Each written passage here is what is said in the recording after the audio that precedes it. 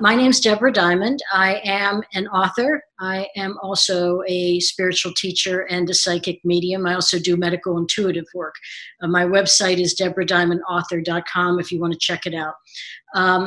I am, as I said, I'm a psychic medium. I don't know if there is a typical psychic medium anymore. Maybe not. But if there is, I know I am not a typical one. I come from a background that's very left brain. I'm a left brain psychic. So my background is in the investment business. That was what I did. I was a money manager, actually a money manager for other money managers. That was what I did. And that was my chosen profession. I did it for many years. I was a commentator on CNBC, a regular commentator. And I was also a professor at Johns Hopkins University in the graduate school in finance and portfolio management. So that's my background, not a typical background for a psychic, I think. But anyway, there is a reason why I'm doing this work, and you'll as you listen, you'll see how it's all linked. When I was in the investment business, I always knew things. I don't know if any of you have had this experience where you know things or you feel things, but I always knew things.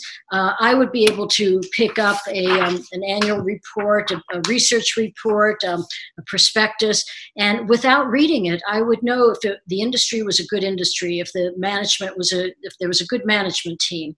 I would know if it was a good product and a good investment. I didn't know how that was possible. This was without reading it, so I didn't know how it was possible. And of course, in the investment business, psychic is not really part of the vocabulary there. It's a dollars and cents business. So, and I didn't know that that's what was going on either. Now, my boss used to say to me, you know, Deborah, you have really good instincts, and perhaps some of you have those instincts as well. But I thought, well, that must be the answer. It's good instincts, and I left it at that. I didn't put too much more thought into it. It wasn't until 2007, 2008, I decided to take an intuition development class in New York. We started out on Saturday morning and we were doing some exercises and I was getting everything. I didn't know how that was possible, but I wasn't too concerned about it. It was pretty low key. We took a break, and when we came back, the teacher said, now we're going to do a seance. Can you imagine? I mean, it would be like me saying to you, I've got you all here now, all 34 of you, and we're going to do a seance. Don't worry, we're not here to do a seance. We're not going to do that. But that was kind of how I felt, like, wait, I came for something else. And so I thought about it. I really didn't want to do this seance. I was frankly scared. But I thought, well, it was Saturday morning. The class was going through Sunday afternoon, and I figured, nothing's going to come of it. We'll just do this one exercise and then we'll go on and do the next exercise.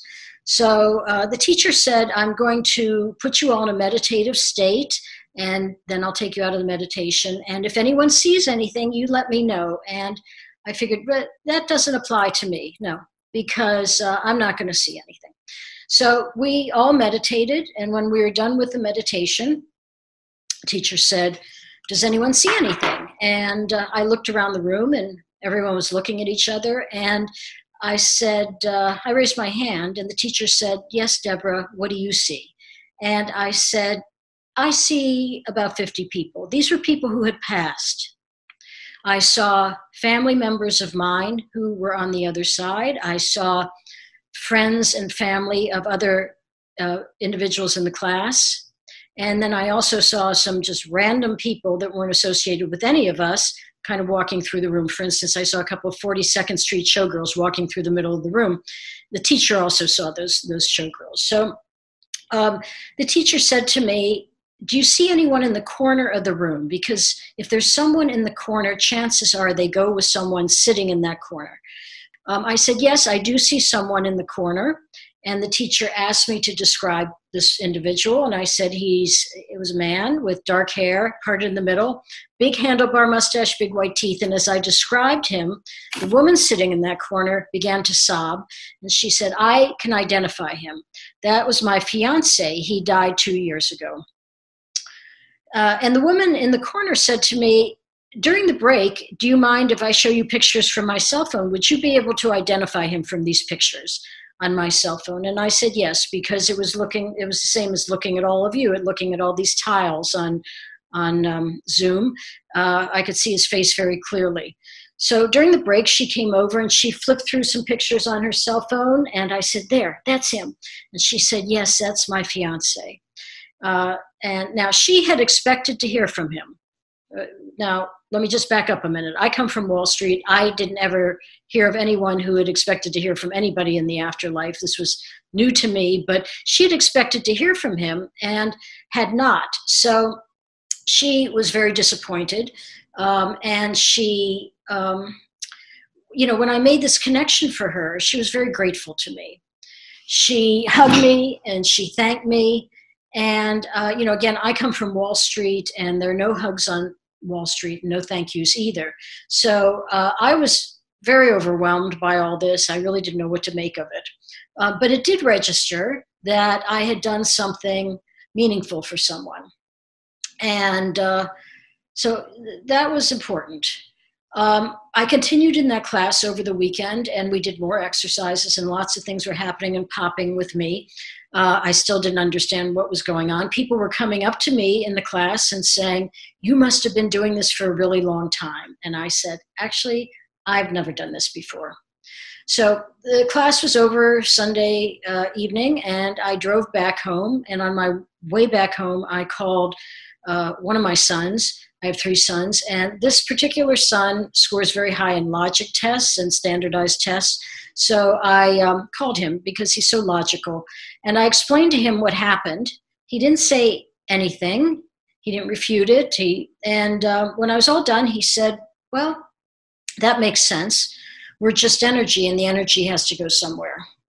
So that was something I could understand. He was talking about combining science and spirituality.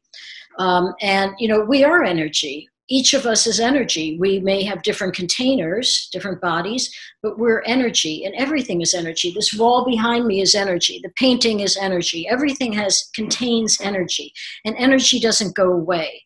The container may go away, but the soul, the spirit, the self, however you want to describe it, that which constitutes what it is does not go away.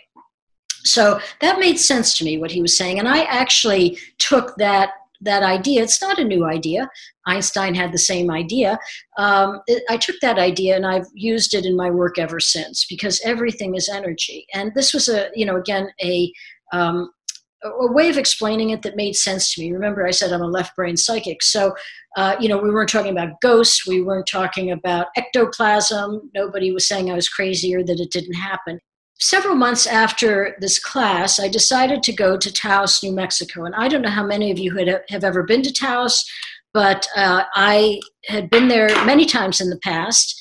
And I decided I was going to go that summer and paint. I rented a place for 2 months to go out there and paint. That's all I was going to do. It had nothing to do with this experience. So I went out there for 2 months. I painted. And when my lease was up at the end of the 2 months, I said, I'm not going home. I didn't know why I wasn't going home. I was just kind of listening to this little voice in me that said, you're not leaving. You're supposed to be here. So I listened and I stayed. And I ended up staying for a number of years. And that was where I unpacked this energy and began to work with it. Because in Taos, when people say, what do you do? And you say, I'm a psychic. They say, oh, me too. Now, I don't know where you live, each of you, but where I live in Maryland, that's not something you would ever tell a person. If they asked, what do you do? And you wouldn't say, I'm a psychic. If you're a psychic, you'd probably say something else. And if you did say you were psychic, nobody would say me too. So, but in Taos, it's a very spiritual place. There are a lot of writers, musicians, artists, a lot of spiritual people. It's a very high vibration. And being a psychic and doing this kind of work is kind of normalized. So that was where I sort of forgot that I felt funny about it. And I began to work with the energy. Eventually, I felt like my time in Taos was done, and I decided to return to the East Coast. And I also thought, since I'm returning to the East Coast, my work, this kind of work, metaphysical work, spiritual work is over, because the East Coast is not like Taos, New Mexico. That didn't turn out to be true. When I came back to the East Coast, shortly after I returned, I was approached by a woman who was 37 years old and had dropped dead of a cardiac arrest in her kitchen while she was making breakfast. And she was taken to the hospital. She was revived, but she did have an NDE, near-death experience. And she asked me if I would do a reading for her. Other readings followed from that, and before I knew it, I was practicing, doing work as a psychic and a medium. Now, in 2013, I was approached to do a reading for a famous person who'd had a near-death experience. Another acronym for near-death experience is NDE, near-death experience. This person had an NDE, was struck by lightning, and died and came back, and they hear symphonies, okay? And they can also play these symphonies on the piano. They could not play the piano before their near-death experience. They had, this individual had very extraordinary after effects. Not everybody has after effects like this, but people have a variety of after effects. At any rate, I was asked to do a reading for him in Washington, D.C., and I went to D.C. and I did the reading, and it was a very unusual reading. I was seeing a lot of symbols from the universe. Psychics see things in symbols. I was seeing symbols from the universe and the cosmos. It was a different reading than what I was accustomed to. I came home that evening and I thought, why does this person have these abilities? And what's he supposed to do with them? And what about other NDEers? What do they get, if anything? And why is this happening? So I Googled NDE after effects, and I found out, guess what? There hadn't been any research done. So I decided I would do the research. Many people have had spiritually transformative experiences, which share something with NDEs. That is, people come back transformed. And this often happens to people if they suffer a loss of a loved one. It could be a divorce, it could be a loss of a job, but often it's a loss of a loved one, and that does something to transform their consciousness and gives them what we call a spiritually transformative experience. And what that means is that they are transformed in their life. They're unable to go back to their previous life. So people who have had NDEs and STEs who've read this book, I think have taken heart about the stories because they can identify with so many of these stories. Again, most people don't talk about these shifts and these changes that they undergo, so they don't know if they're going crazy, they don't know if they're normal, they don't know what's going on, they don't have anybody to talk to. But once you read about other people and their stories and their cases and what happened to them, you can say, that's like what happened to me, or that aspect, yes, that I understand that. So I wrote this book about near-death experiences. Now, what about my book that just came out, Diary of a Death Doula? How did that come about? I mean, it's sort of related to the near-death experiences. I'm a psychic and a medium, and I don't know if you all know the difference between psychics and mediums. Mediums have more to do with the afterlife. So psychics are able to obtain information from the universe about things that affect all of us. And it might be your job, it might be your family, your relationships, your health, money. But that's what psychics do. It's a lower vibration to retrieve that information. Mediums are able to access those in the afterlife. So you have to go higher to make those connections. So think of mediums, or think of this as like a television antenna or radio antenna.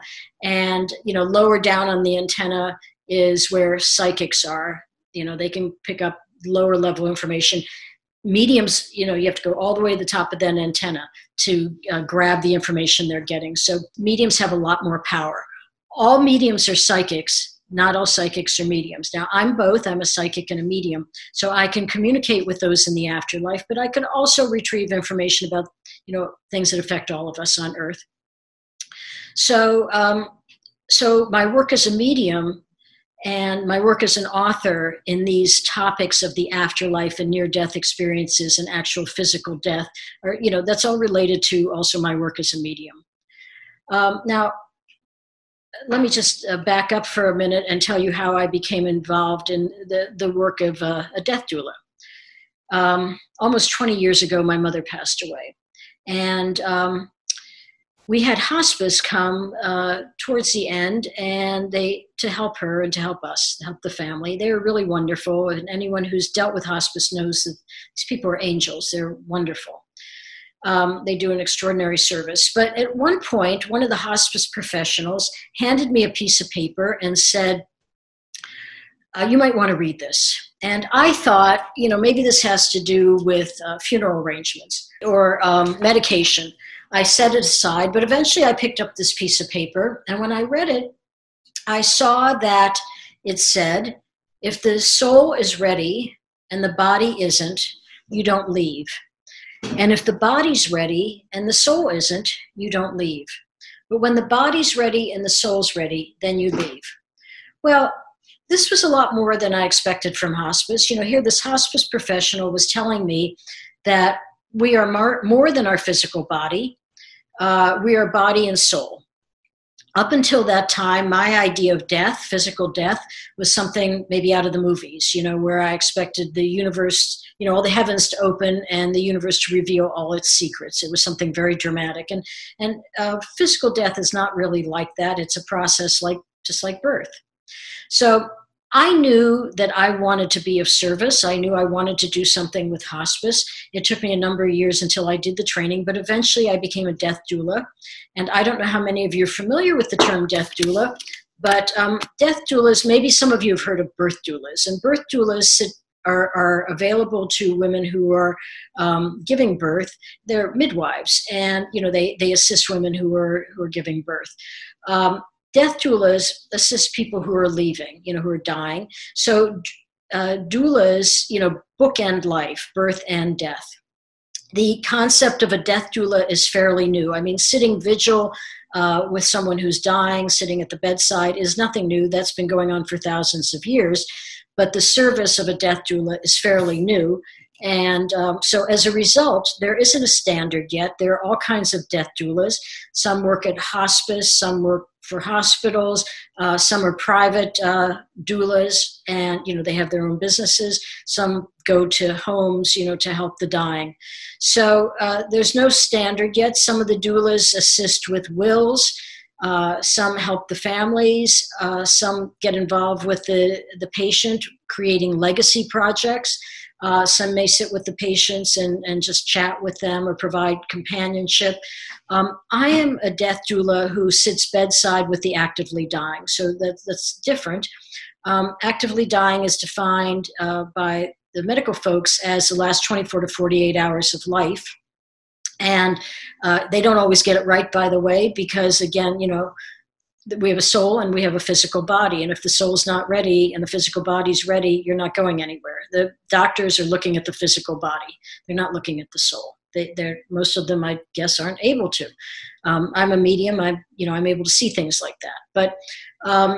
But anyway, I wanted to be a death doula. I knew I could sit bedside with the actively dying because I talk to people who've passed all the time, and I'm comfortable with that. I'm not afraid of death.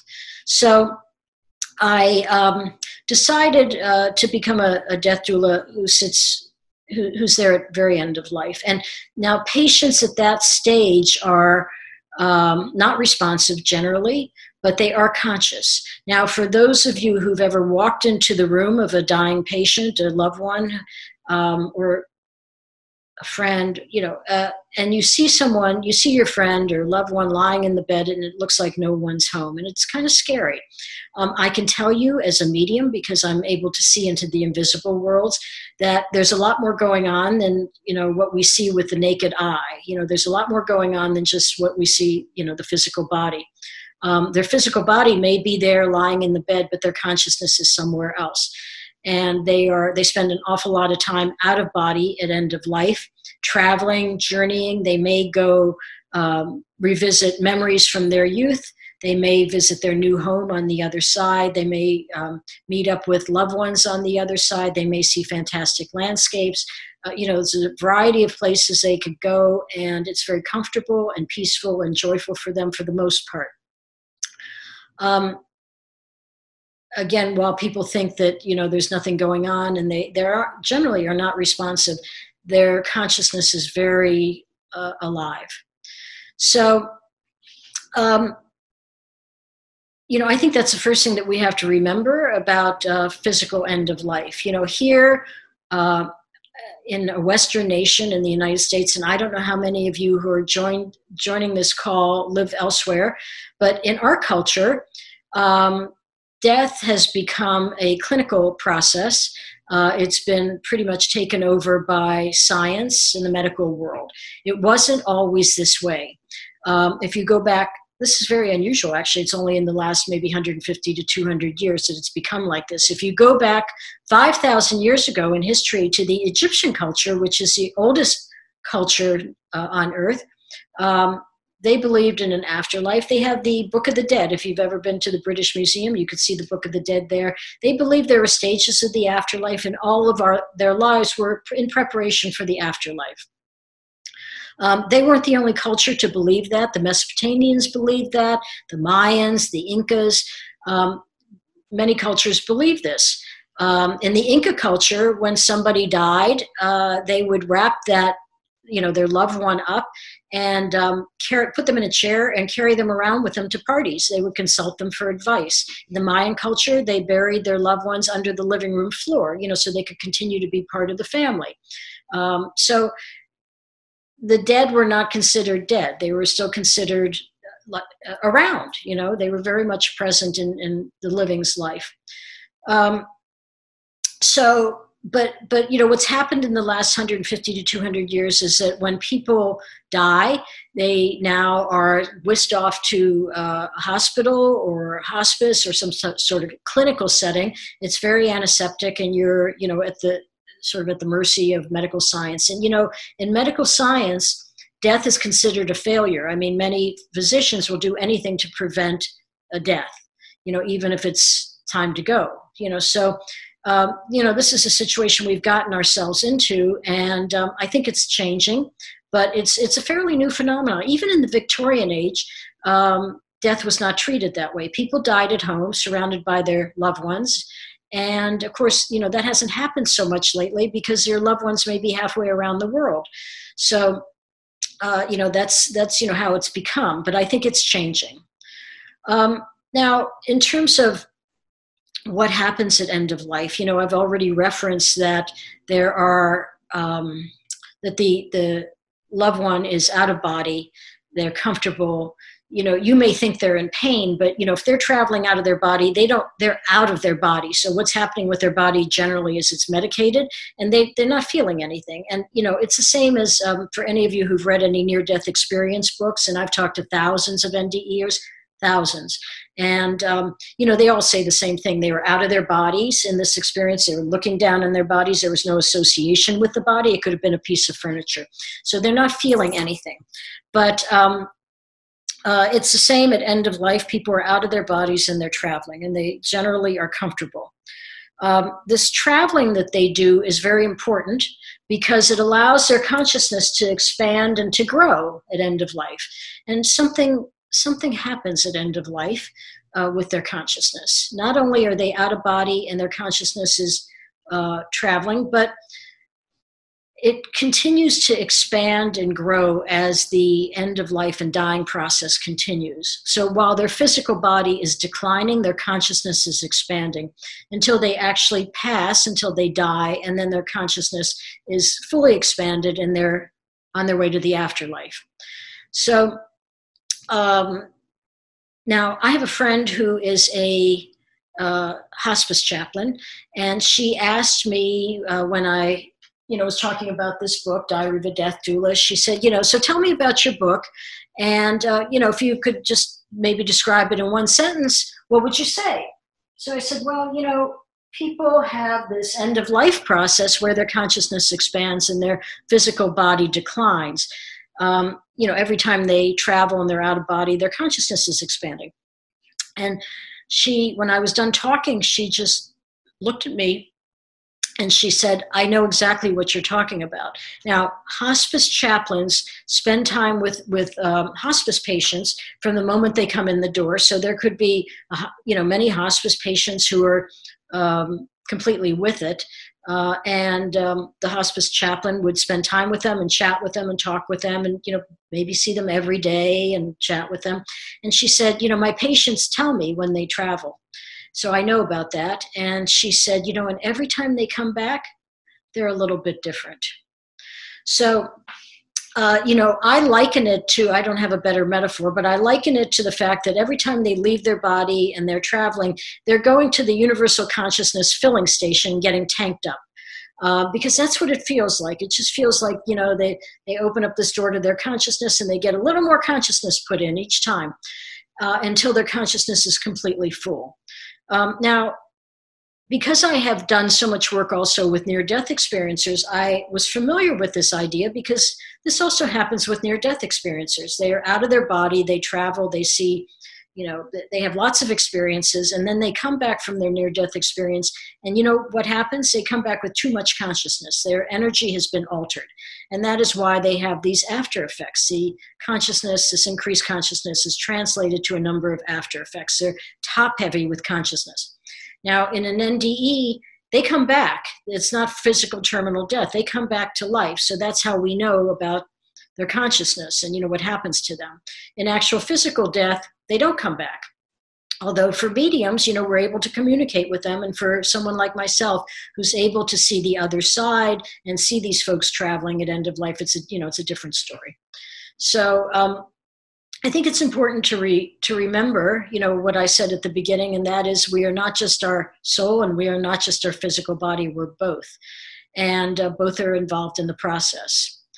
There are lots of other things that happen at end of life. Our families who are in spirit on the other side routinely come into the rooms of the dying to be with them, to comfort them and provide support. And the dying know that. They know they're there, and if any of you have ever had this experience of dying, often talk to, their mother who's passed, and the way they have the conversation is you're only hearing one side of the conversation. The patient may say a few sentences and then stop, and then say a few more sentences and stop, because they're listening to the other person speak. And, that person may be invisible to most people, but they're very visible to the dying. The layer, the veil at end of life is so thin because their consciousness, the patient's consciousness, is being altered and opened up, that they're able to see into the other side. Well, let me give you my website. It's DebraDiamondAuthor.com. DebraDiamondAuthor.com. And there's a contact page. Feel free to reach out to me on my website, and I will respond.